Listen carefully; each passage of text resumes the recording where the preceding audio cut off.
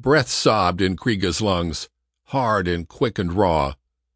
His legs felt weak and heavy, and the thudding of his heart seemed to shake his whole body. Still he ran, while the frightful clamor rose behind him, and the padding of feet grew ever nearer. Leaping, twisting, bounding from crag to crag, sliding down shaly ravines, and slipping through clumps of trees, Kriega fled. The hound was behind him, and the hawk soaring overhead.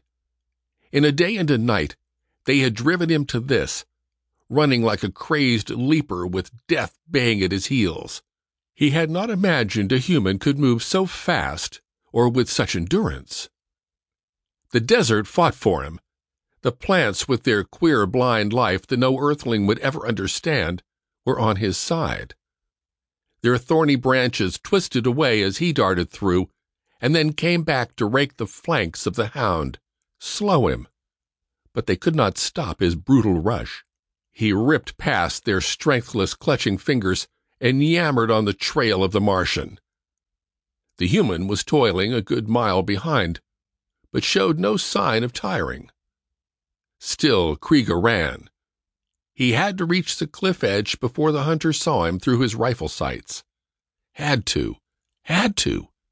And the hound was snarling a yard behind now. Up the long slope he went. The hawk fluttered, striking at him, seeking to lay beak and talons in his head. He batted at the creature with his spear and dodged around a tree. The tree snaked out a branch from which the hound rebounded, yelling till the rocks rang. The Martian burst onto the edge of the cliff. It fell sheer to the canyon floor, 500 feet of iron-streaked rock tumbling into windy depths. Beyond, the lowering sun glared in his eyes. He paused only an instant, etched black against the sky, a perfect shot if the human should come into view. And then he sprang over the edge. He had hoped the rockhound would go shooting past, but the animal braked itself barely in time.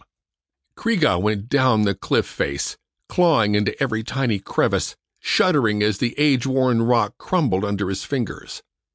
The hawk swept close, hacking at him and screaming for its master.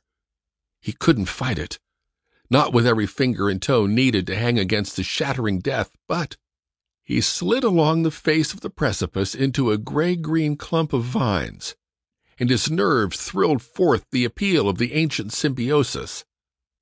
The hawk swooped again, and he lay unmoving, rigid as if dead, until it cried in shrill triumph and settled on his shoulder to pluck out his eyes.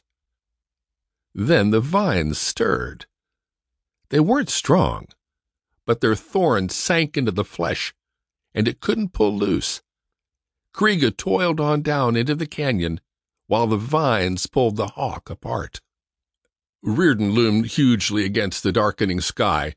He fired once, twice, the bullets humming wickedly close. But as shadows swept up from the depths, the Martian was covered.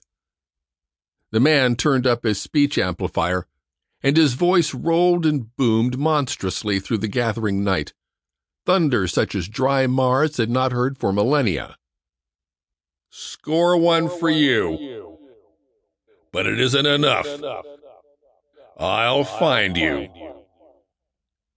The sun slipped below the horizon, and night came down like a falling curtain. Through the darkness, Kriega heard the man laughing. The old rocks trembled with his laughter.